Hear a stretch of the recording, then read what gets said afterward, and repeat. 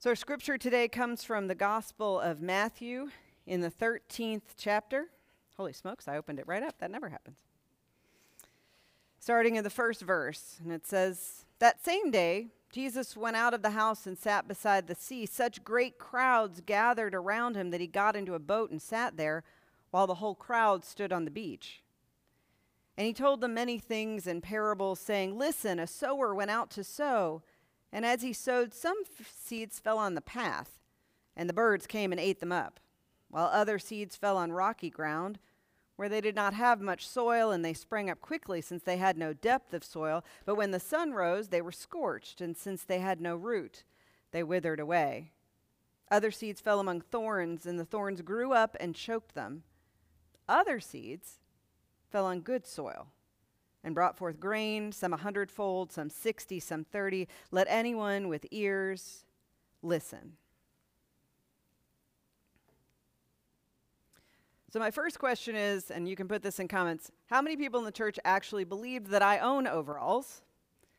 Secondly, how many people actually thought I would ever wear them to worship? It was Don Allen's idea in our music meeting earlier this week, because we're starting a new series called Growing Disciples. It's tied to the book that I've been using for our devotions called My One Word. And in this book, it teaches you to think through about how you want to choose a word to use as a focus for your faith this year. I've had Martin and Shelley read it, and they've picked their words, and we've shared those with our team leaders in December and asked them to think about it and how those words will apply to their ministries this year. But I want to invite everybody into this. Is an invitation for everyone into this opportunity. I've talked to the elders about it. They have their books. They're picking them up. But I also want to be real clear that this is meant to be an opportunity, not meant to be one more thing. It's not supposed to make you feel bad or feel guilty or frustrated that man is asking you to do one more thing. I want us to think about it more like a decluttering, about making room and space and bringing some focus into this year. And the word I chose for the congregation after praying and chatting about it with God and changing it and coming back to it is actually in our title today, and my word is grow. Now, when this one kind of first came to me, I thought, that's not going to work. The church isn't even open this year. How can I even think about this word? But the more impossible it started to sound, the more it sounded like a God thing. Like God's kind of coming up and being like, just see what I can do. So let's think about it. We've spent the last year with the word surviving, and we did it. And we learned, and we grew. But what if we went into the new year with this intention of growing? Being surprised by what God may want to grow in this place. And not just things like numbers, which is fine if we grow more people on online worship, or we grow more people on our teams or new ministries, but also, where do we need to grow? What do we need to grow out of?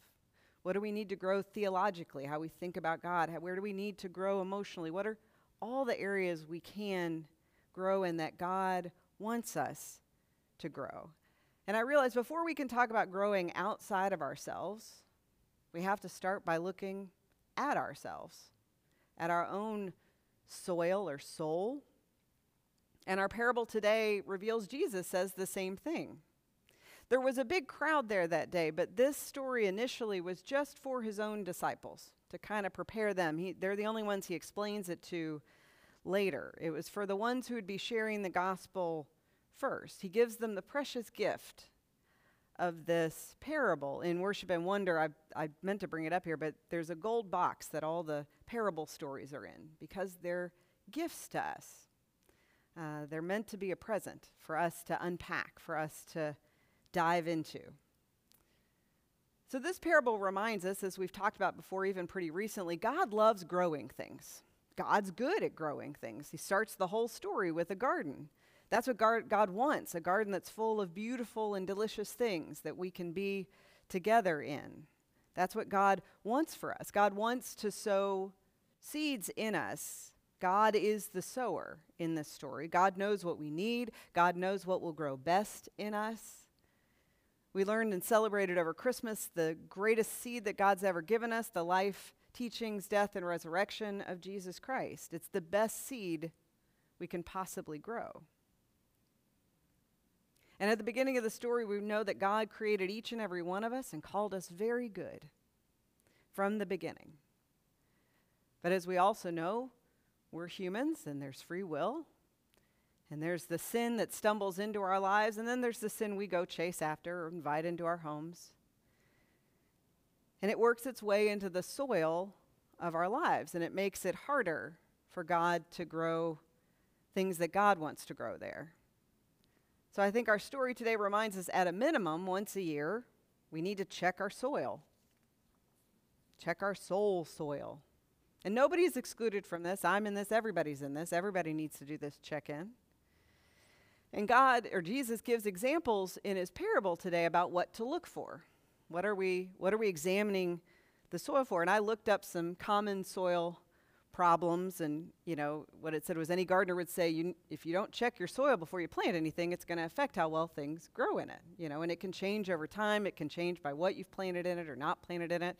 My backyard's just full of a bunch of rock, so that's going to cause its own problems.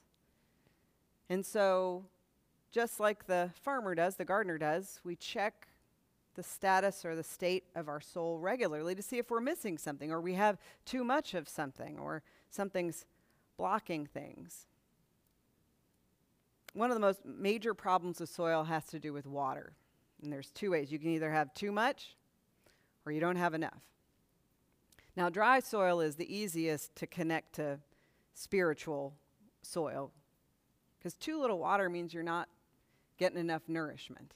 What it made me think of is the story of Jesus calls himself living water for a reason. He tells the Samaritan at the well, if you drink from me, you'll never be thirsty again.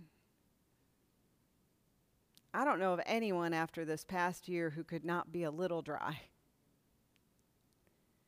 who could not need a little bit more of the living water that Jesus wants to offer us to nourish us. So we may have to recheck what it is that does that. I learned over a sabbatical that, Sherry will please hear this, listening to music just on a regular basis nourished me. Now, it might nourish me when I'm sad. It might nourish me when I'm angry. It might nourish me when I'm feeling good, and I built it out in the house when nobody was there, so nobody minded what it sounded like. And sometimes it was sacred music. Sometimes it wasn't. But I'd realized I had stopped nourishing myself with that and rediscovered it. There might be something you used to do that you're like, gosh, why don't I do that anymore? That used to really feed me. I'm always going to say, find your way back into the Word, into the Bible. And I found the newest, easiest way. You may already have this on your phone, but there's a Bible Gateway app, and they will pop a verse for you every day. Brand new verse every day, one verse. Takes less than a minute to read. I've been shocked at how much, it didn't line up as much today, but boy, I've been shocked at how it's lined up with my days where I'm like, yeah, that's a little poke from God right there. You could read a chapter a day. You could find your favorite, the devotional that worked for you a while ago, and you go, gosh, I haven't read that in a while. Maybe find a new one. We have free ones that we offer here, the Upper Room, every 2 months, a daily one. You can start by praying very early, first thing in the morning or right at the end of the day. It can affect your sleep or how you go into the whole of your day. And we'll talk more about this next week, but you would be surprised at what even a small amount of watering can do for your soul. How much your soul is hungry to soak it up. Because Jesus says the birds just snatch up the seeds on the path. They never get in. We don't want the birds to snatch up the new seeds that God may be planting right now in this moment, in this time, because we've walked over it without even noticing or refreshing it or allowing it to become good soil. But I also learned the other side's just as problematic. Overwatering, it gets too saturated, then nothing can get in. Maybe you've said yes to too many things, or because of the pandemic, you haven't had a choice, and it's upturned everything in your life. May mean you can't hear. I thought about when you get underwater, when you jump in a pool and you're underwater, you can't hear what people are saying up above. It makes it too hard to hear something new that's trying to get in, drowning out any other new ideas or new growth. How do we get nourished? so that our soil is good soil, not too dry, not too wet. The next thing Jesus brings up is how seeds fall on rocky ground, where the seeds start to shoot up, but they can't grow any roots, and so it just gets scorched.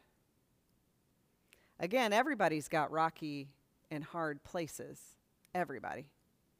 This is one of those stories where we're all in it. You know, I like those stories where I can point to somebody else, but it's like, nope, these are me too. And the one I thought about with rocks is sometimes, and this is true in my yard, sometimes you look, and the rock only looks like, this big. Like, that's not we can work around that. That's not a big deal. Until you start to dig. And then you're like, that's a little more rock than I thought it was. And you keep digging, and it ends up covering this huge area. So there's no way anything could have grown in any of that because it's gotten so hard and you didn't even know it was there. It was blocking things out. It's when we aren't willing to budge or move on something. It grows over the years. We don't even notice that it's happened. I still remember when Chad was talking about the coffee area and he wanted to move the library, and he said, my whole body, I literally crossed my arms, stepped back on my legs, and he's like, you're doing that thing. You're doing that thing. And I was like, right, but this is my thing. This is my thing I've been working on. This is my thing that I've cared about. And he had to point out. And some are small, some are big. And sometimes rocks take time. Like sometimes they're little rocks and you can talk them out. But like I said, if it's been one that's been in the ground for a long time, it might be slow work. It might have to be intentional work where you can't see it quite yet. You're like, we're never going to get this thing out. How are we ever going to move this? But it's only when it's been moved that you can see all the rich soil around it or underneath it. It can be something big, or it can be something small and individual in your own life. I've one small example, and Don Allen said I could use it. We were talking about the Christmas Eve service and how, especially the late service, and how important that service was to him, and he just wasn't sure how we were going to be able to do it this year. And he said what he loves the most is when we turn the lights off and we start the light from up here, and you watch it grow as it goes around the sanctuary. And he said, it creates such a sense of intimacy that we're all there together. And he just thought, I don't know how we're going to be able to do that. And he thought nothing could replace it.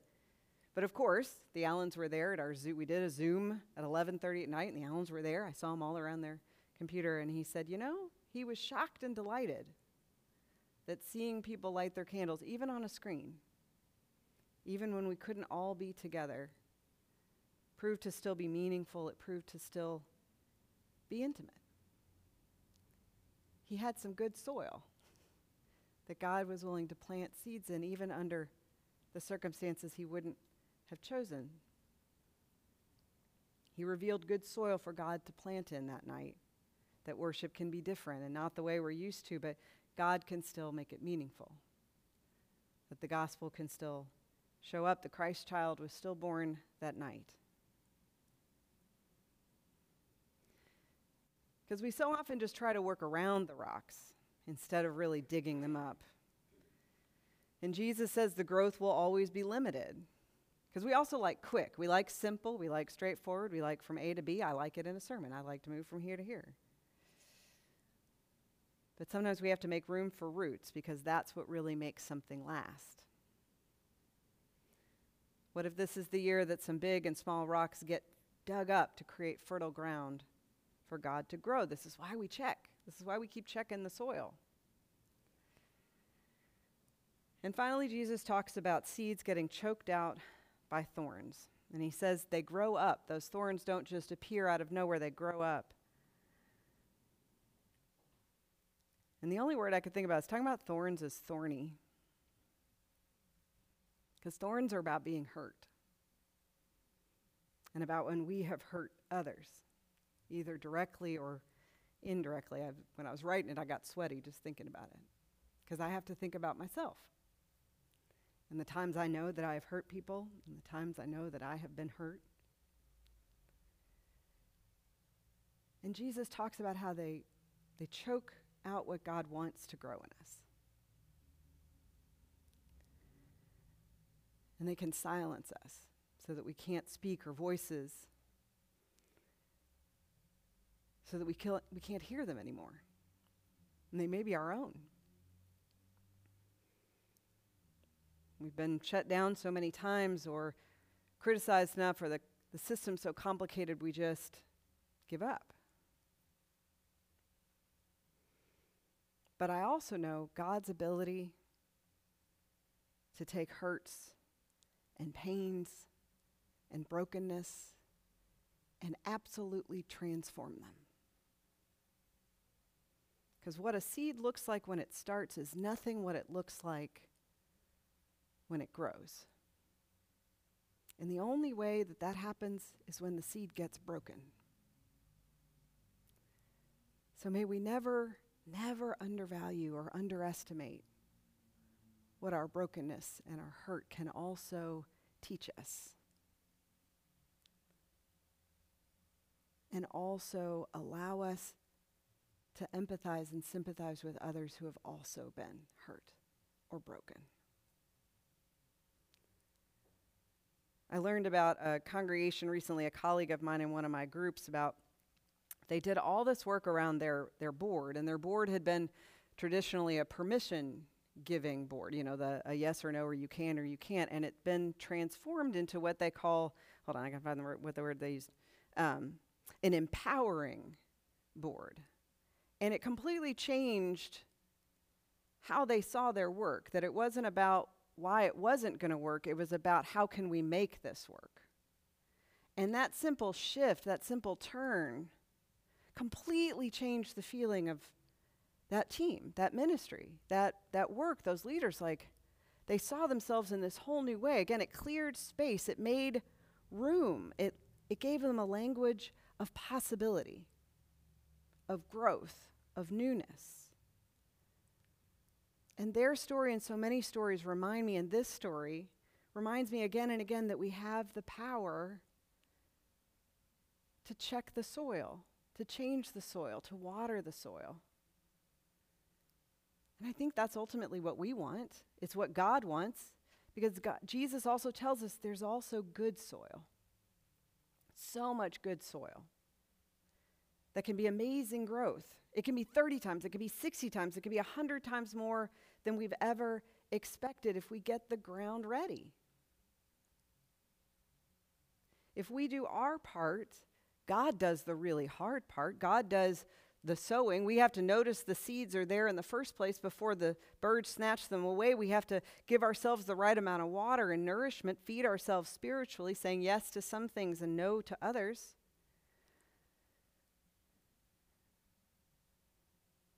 We try not to have too many rocks or too many thorns stopping growth or choking it out before it ever gets a chance to get started. We can do this. We have done this. We are people of good news that with openness and with grace, both to ourselves and to everybody else, we might be shocked at what God can grow. Because the best news is that God is the sower, not us. God's planting seeds all the time, every day. We just want to be the good soil that can produce the 30, the 60, or the 100-fold. We aren't the seeds. We don't make them grow. That's up to God. That's up to Jesus, and that's good news. We just have control into what they're planting into. Are we open to new experiences, to new ideas, to new ways of doing things? Are we full of grace, as I said, to ourselves and to others? And in the book, it's asking the question, what do we really want to grow in our lives in comparison to what we are growing? How can we get ready to grow some things we couldn't have possibly imagined? Now, be aware, when you plant seeds, sometimes stuff doesn't grow.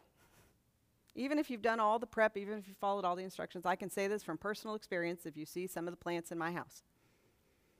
But it doesn't mean I don't keep trying. Doesn't mean I don't plant something else and something does work, and then the delight in that is all the more. We just till the soil again and again and try again. Because one of the many gifts of this parable is that God does this mysterious, awesome work in the dark where we can't even see it. In the moments when we least expect the shoot to come forth, down where dirt and water and light and come together with a tiny seed to be completely transformed.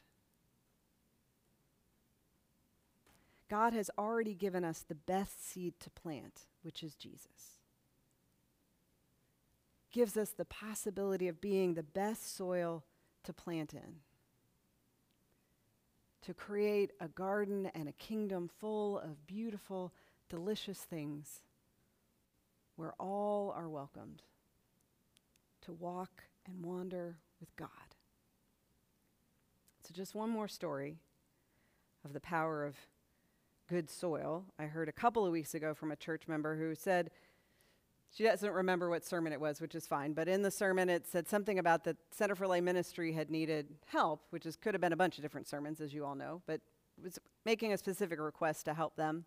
And so she was really feeling compelled by that. She heard it and really processed it, and so she ended up putting it on a neighborhood group online that she was a part of, just saying, just let you know, they're needing some support. Can anybody do anything? And just a couple, 2 or 3 people responded, which we'll take that. That's 30, that's the 30 growth. And she'd heard back from them. And then later, she heard from someone who wasn't even in the group, but heard about the group later or was part of it, but wasn't in the neighborhood. And they said, hey, I'm a part of an organization, and we have some funds that we need to give away, and so we think this could be a good place to do it. She's like, great. She's thinking a couple $100. She's like, would $5,000 be okay? She said, yes, $5,000 would be fine. And then, I don't know if it was a few days later, a few weeks later, he's like, actually, I think it's going to be 15. Now, nothing I said was magic.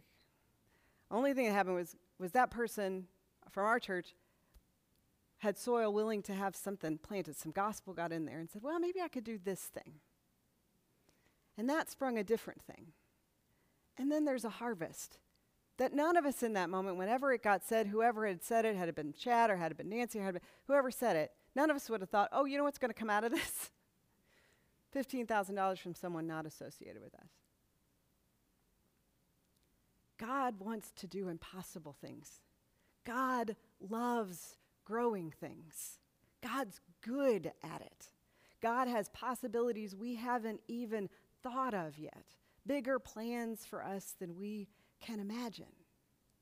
And God has given us the gifts of this word and these stories and of his son. We can do it. We know how. We can be good soil. And God can plant great things.